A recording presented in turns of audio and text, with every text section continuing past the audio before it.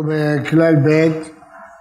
בכלל הזה החופץ חיים מתמודד עם הממרה מסכת בבא בתרא שכל מילתא דמתאמרא באפי תלתא לית בה משום להשתבישה. והחופץ חיים מביא שני פירושים, פירוש אחד בשם התוספות, פירוש שני בשם הרמב. הפירוש בשם התוספות שהביא רבנו יונה זה כשאדם אומר דבר שמשתמע לשתי פנים וניתן לפרש אותו לרעה וניתן לפרש אותו לטובה, יש להניח שאם הוא אמר את זה בפרסום הוא התכוון לטובה. הרב ליפשיץ בשיעורים הקודמים יראה על זה שזה התוספות, אז זה בעזרת השם נראה עוד כמה שבועות כשנגיע לתוספות הזה, היחס בינו לתוספות בערכין. אבל השיטה הזאת בכל מקרה מפורשת ברבנו יונה. אז בואו נקרא את זה ברבנו יונה. פרשו רבותינו ז"ל, אומר את זה בשם רבותיו, כגון בדבר שיש לשמוע בו שתי פנים, וכיוון דמתאמרא באפי תלתא, אין לדונו שאמר לגנות, מאחר שאמר בפרהסיא, אבל ודאי בדבר שגנות, כל שכן שיש בו משום לשנה בישה כשאומר בפרהסיא. כן, מה שחופץ חיים אמר בפורש ברבנו יונה, שבדבר שהוא מפורש לגנות בוודאי שאסור, ככל שיותר אנשים יש יותר גנות, אבל דבר שהוא לא מפורש לגנות, אלא משתמע לשני פנים, אז בפרהסיא מותר, אז אם כן השיטה הזאת ברבנו יונה היא מפורשת, בין אם משתת עושות או לא, אבל ברבנו יונה היא מפורשת. רבנו יונה מפרש עוד דרך, שהחופץ חיים לא הביא אותה פה, אבל הוא יביא אותה בהמשך, שמדובר על אדם שמתלונן על עוול שעשה לו חברו, ושיש סיכוי שייתכן שיעזרו לו בעוול, או בתחליף למצוות תוכחה, כאשר הוא לא מצליח להוכיח אותו בינו לבין עצמו, והוא רוצה להוכיח אותו. אז כאן, כאשר מותר להגיד אמת של עוול שנעשה לו כדי שיעזרו לו, מותר להגיד את זה רק ברבים ולא בסתר. כיוון שכשאתה אומר את זה בסתר, זה נראה כאילו אתה מחניף לו, מדבר אחד בפה ואחד בלב, ועל זה הפירוש השני של בן יונה, חופץ חיים לא הביא את זה פה, אבל הוא יביא את זה בהמשך. עכשיו לפירוש הרמב"ם.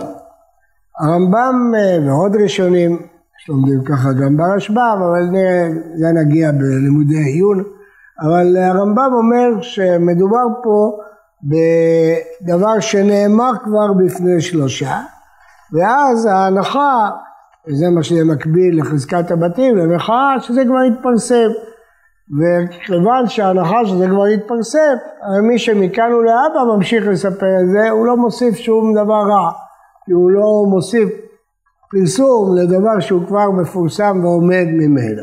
זה הפירוש של הרמב"ם. נקרא את זה, יש אומרים, למחרת סיפר גנות החברו בפני שלושה, אף דהוא עבר בוודאי על איסור לשון הרע, כנזכר לעיל. אבל פי כן, אם אחד מהשלושה ששמע הדבר הזה, סיפר אחר כך לאחרים, לא עבר בזה על איסור לשון הרע. איתם זה כיוון דשלושה יודעים מזה, ומילא כבר נשמע הדבר ונודע לכל, חברה איתלה. ודבר העשוי להתגלות לא אסרה תורה מלשון הרע. יש פה איזה אבסורד קצת, אבל בכל אופן ההיגיון נכון. האבסורד הוא מה שאמר אותו תינוק רבי יהושע, את התינוקת, ליסטים שכמוך כבשוע. הרי אותו אחד מהשלושה, למה הוא מספר? כי הוא מניח שזה יוודע. למה זה יוודע? כי הוא מספר. אילו שלושתם היו מקפידים לא לספר, אז זה לא היה נודע. אבל ההנחה היא שקשה למצוא שלושה אנשים ששומרים הליכות לשון הרע. ויש להניח שאחד מהם לא ישמור ויספר. וכיוון שההנחה הזאת היא מצויה לפי מה שהגמרא עומד, וכולם בלשון הרע, ומה תקנה, וכולם באבק לשון הרע.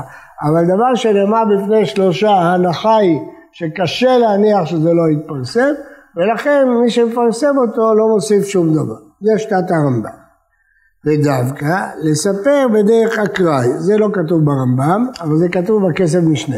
הכסף משנה כותב, והוא שלא יתכוון להעביר את הכל, אלא בדרך אקראי. הוא מפרש בזה דברי הרמב"ם שם, זה לא מפורש, אבל הוא מפרש את זה. יש עוד שאלה, האם מותר גם להגיד שפלוני דיבר עליו. האם גם זה עתיד להתפרסם, או זה אסור, זה כנראה מחלוקת הרמב"ם והרשב"ם, אבל נגיע לזה עוד בעזרת השם מהסוגיות ורבתה. אז זאת כן שיטת הרמב"ם, אבל דווקא בדרך אקראי, יגיד, אבל אם לא דרך אקראי, אם הוא מתכוון לגלות, זה אסור, אינו נמלט מאיסור לשון הרע. עכשיו, המגבלות. יש להלכה הזאת מגבלות רבות, וכולם הגיוניות. אפילו מה שאיתנו באם אינו מתכוון לגלות, דווקא השומע הראשון ששמע בעצמו מה שראובן סיפר על שמעון באפי תלתא.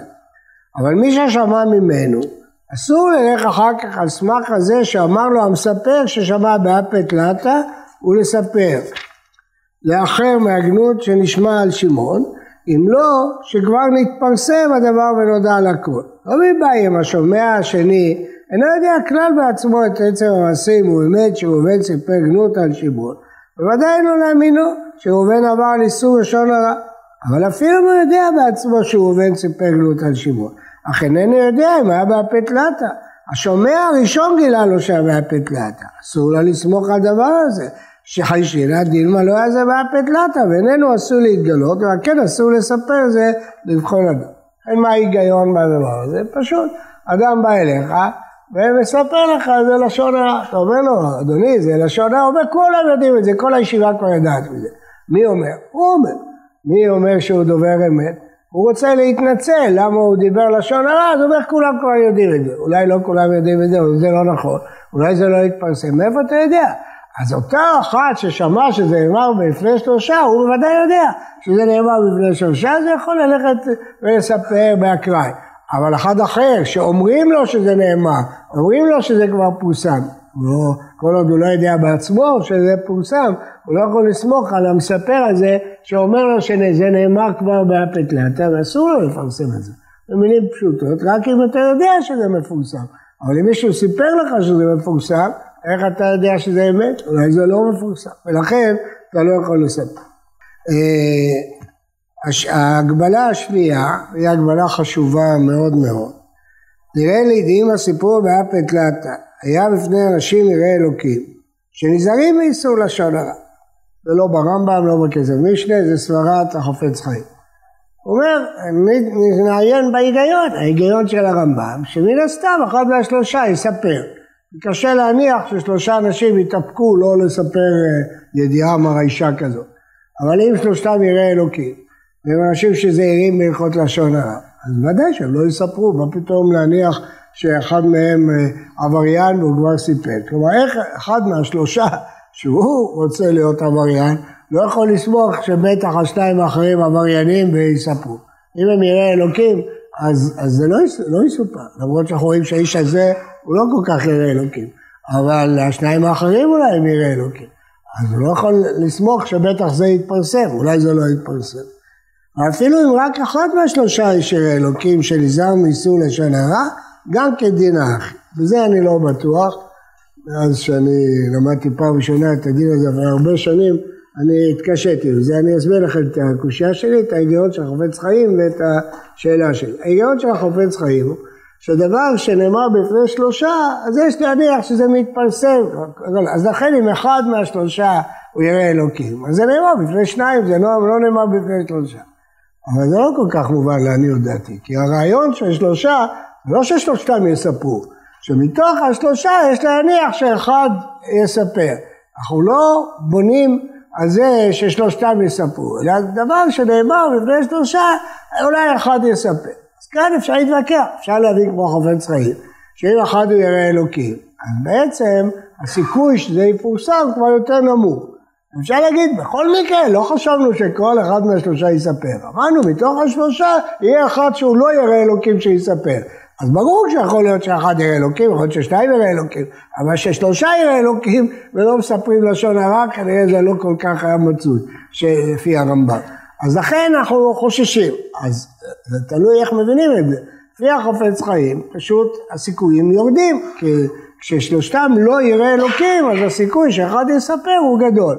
אבל כשאחד מהם יראה אלוקים, אז הסיכוי מצטמצם שהדבר הזה יתפרסם.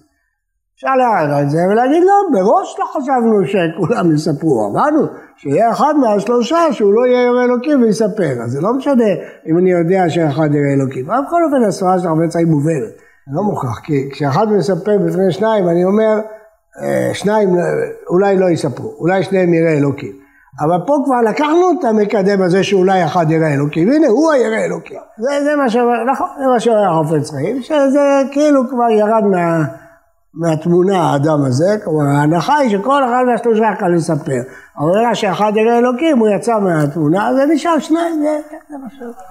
לא, כי אמרתי, כי ההנחה היא שבכולם בלשון הרע, שלא תימצא, ההנחה היא שהייתה ידועה, שקשה למצוא שלושה אנשים, שלושתם נזהרים בהלכות לשון הרע, זה נדיר, רק אם יודעים את זה, זה היה נדיר. אתה צודק בשאלה שלך, ולכן החפץ חיים לא כל כך מקבל את שיטת הרמב. הוא אומר שקשה לסמוך על השיטה הזאת, וזה נכון, השאלה שלך היא נכונה, אנחנו פה מניחים איזה הנחה שאחד מהשלושה יספר. זו הנחה שהרמב מניח. הרמב מניח שדבר שמסופר בפני שלושה הוא כבר לא בגדר סוד, הוא לא בגדר דבר שלא יתפרסם. החפץ חיים עצמו לא מקבל את הרמב. הוא אומר שהרבה דוחים את הרמב, אבל זאת שיטת הרמב, אפשר. בסדר, אבל הגמרא השוותה את זה, לא אני השוויתי את זה, הגמרא השוותה את לשון הרע למחאה. אתה צודק ששאלה, יש אומרים שהמחאה בעצמה היא סוג של לשון הרע. דנים בזה, מה ההשוואה, אבל לא אנחנו עשינו את ההשוואה, הגמרא עשתה את ההשוואה. הגמרא השוותה חב ראית להלכות לשון הרע. אז אומר הרמב"ם שפירוש ההשוואה של הגמרא, שכמו שבמחאה דברים מתפרסמים, אם שלושה יודעים כולם יודעים, גם בלשון הרע אם שלושה יודעים, כל אחד יש לו איזה חבר, יש להניח שכולם יודעים. להגיד מה שאני שצטועד, שאחרי שאמרו את זה, אז גמרנו, אני לא מסתכל על פרטים. אפשר להגיד כך, אפשר לא להגיד כך, להגיד שבנוי על היגיון. הרעיון של ההשוואה הוא שדבר ששלושה יודעים אותו, הרבה ידעו אותו. הרבה ידעו אותו. עכשיו אני יכול לקבל את דבריכם, שלא צריך שכולם ידעו אותו. זה שהרבה ידעו אותו, זה כבר עושה את זה דבר מפורסם. גם כן, אני לא שקט עם ההגדרה הזאת. מה פירוש הרבה יודעים אותו? אם בבני ברק יודעים דבר מסוים, על מה שתלתא בישיבת פולביץ', יבוא מישהו יספר את זה במעלה אדומים. אף אחד פה לא יודע, אף אחד לא קורא את הנאמר, אף אחד לא... מה אתה אומר? כולם יודעים את זה. לא יודעים, אנשי מעלה אדומים לא יודעים מה קורה בבני ברק. אז הרמב"ם מתכוון על דבר להניח שהוא יתפרסם. מדובר בקבוצה, באיזה כפר, באיזה עיירה, שכולם יודעים מה שקורה. ברגע ששלושה יודעים, כל הכפר יודע. אבל אם תלך לכפר אחר שבכלל רחוק באמריקה, תספר מה קרה ביוסיפיץ' באיזה כפר, קטטה בין המוכר לקונה, אז מישהו בניו יורק ישמע את זה, שמע את זה. הוא מסביר כך את הרמב"ם, זה הסברה שלו ברמב"ם. הוא מסביר את ההיגיון של הרמב"ם. ההיגיון של הרמב"ם היה שדבר מפורסם מותר לפרסם. אז הוא אומר, אם ככה, אם זה לא מפורסם, אסור לפרסם. זה היגיון, אתה יכול לערער על זה ולהגיד, הרמב"ם כתב גדר וזהו. או כמו שהם אומרים, ששלושה זה נקרא מפורסם. אני לא מבין את המשפטים האלה. מה זה גדר? מה פירוש גדר? אם זה מגנה את הזולת, אז למה שיקבעו גדר שיגנו אנשים? מה, סתם חכמים לא אכפת להם שיגנו אנשים? מה ההיגיון? למה שיעשו גדר כזה? למה שיגידו שדבר ששלושה יודעים אותו, לא אכפת לי שהוא יבוזה, יושפל? למה שהם יגידו דבר? לא, אני חושב למה יש קושיה? למה יש קושיה? הרמב"ם מדבר על מקרה, הרמב"ם מדבר על מקרה ברור, מדובר בכפר, בעיירה, בישיבה. בישיבה, אם שלושה בחורים יודעים משהו, יש להניח שכל הבחורים ידעו את זה. כשנגמור ללמוד לשון הרע, הם יהיו צדיקים. בינתיים לא כולם יודעים את ההלכות, ואתה רואה שמתווכחים על ההלכות, הם לא כולם יודעים. אבל בינתיים יש להניח מהרמב"ם שאם באזור טוב, לא בישיבה, השירה שלנו צדיקים, באיזה חברה סגורה, איזה כפר, יש סכסוך בין המכולת הוא טוען הוא רימה אותי, בראש כל הכפר ידע מזה אחרי ששלושה אנשים מדברים. הרמב"ם לא דיבר על משהו בעולם, תקשורת עולמית, הוא דיבר על אזור מסוים, על כפר מסוים, על מקום מסוים. אפשר, ולא נכון שההלכה לא ישימה, היא ישימה היום לגבי תקשורת. דבר שפורסם ברדיו או נכתב בעיתון, הסברה של הרמב"ם היום היא נכונה. היום אתה צודק שבתלתא קשה למצוא בדיוק, אבל היא ישימה. אם דבר פורסם ברדיו, יש להניח שכולם ידעו את זה. היום, מחר, מחרתיים, מישהו יבוא יגיד. אבל אם אתה שואל, אתה השפלת את הזולת, הוא כבר מושפל ועומד, כולם מדברים על זה. מה, אתה השפלת אותו? אתה הוספת לו השפלה? הוספת לו גנות? לא הוספת לו שום גנות. זה לא בסדר, אומרים את זה, זה ודאי לא. זה לא נכון לנהוג ככה, ודאי, לא, למה אתה לוקח לך את התפקיד הזה, לספר, אבל להגיד שאני השפלתי אותו, אני סיפרתי עליו דברים רעים, כל העולם מספרים עליו, אז מה, אני הוספתי משהו? מה הוספתי? אני לא רואה בעיה, אני חושב שהרמב במציאות שאתם לא מדברים עליה, הוא דיבר על העיירה, על כפר, על קהילה, על מקום מסוים, שם שלושה בדרך כלל יודעים. מה הוא יגיד היום במסכת עולמית? זה יכול להיות שלא שלושה, יכול להיות שצריך פרסום, בכלי תקשורת ומשהו, אבל זה נכון שהחפץ חיים ככה פירש את הרמב, שהרמב בא מסברה, ונכון גם שהחפץ חיים על כל זאת הרמב הוא מפקפק, אבל ברמב הוא מפרש שזה בנוי על היגיון, שכאשר ההיגיון לא קיים, אז למה להגיד? אפשר להגיד שחכמים קבעו וזהו, יש הרבה דברים כאלה, אבל צריך סיבה שחכמים נקבעו את זה, למה יש אינטרס לחכמים שישפילו אנשים, למה שחז"ל יקבעו גדר שאחרי ששלושה יודעים הוא תכף לספר את זה למי שלא יודע, תסביר לי את ההיגיון, וגם אני לא מבין את הטענה שלכם שאם שלושה יודעים זה נקרא דבר מפורסם, מה ההיגיון? אז למה? מפורסם, אבל למה מותר לספר את זה למי שלא יודע? צריך היגיון, אי אפשר להגיד דברים בלי סברה ובלי היגיון. אתם יכולים להגיד בסדר, אז כל פירוש הרמב"ם לא ישים. ואני מקבל מי שיגיד ככה, ולכן נלך לפירוש רבנו יונה. בסדר, גם הפירוש רבי יונה הוא לא פשוט כל כך. הוא לא פשוט. להגיד שזה דבר שיש לו שני פנים, אין לזה רמז בגמרא, ובכלל, אין לזה רמז, ובכלל כל המושג הזה, דבר שיש לו פנים הוא קשה, כי תלוי באיך אמרת ומה אמרת, אז להניח, בטוח, אם אמרת בפני שלושה, אמרת את זה בפנים כאלה, זה לא סברה כל כך יותר טובה, וגם הלשון בגמרא היא כמו הרמב"ם, היא לא כמו רבנו יונה. לשון בגמרא, הכל מילתא וירדת, תלת בעלי שתבישה, הגמרא לא אומרת אם זה שני פנים או צורה אחרת. פשט הגמרא, זה הרמב"ם דבר שנאמר בפני שלושה. לא, אבל הרמב"ם מקשה על עצמו, איך יכול להיות? אז הוא אומר, כנראה, הסברה היא שההנחה שזה מתפרסם. אז החפץ חיים מתוך הסברה הזאת, אומר שאם זה לא יתפרסם, אז נפלה הסברה ונפלה את... טוב, יישר כוח לכל המערערים, זה בסדר גמור.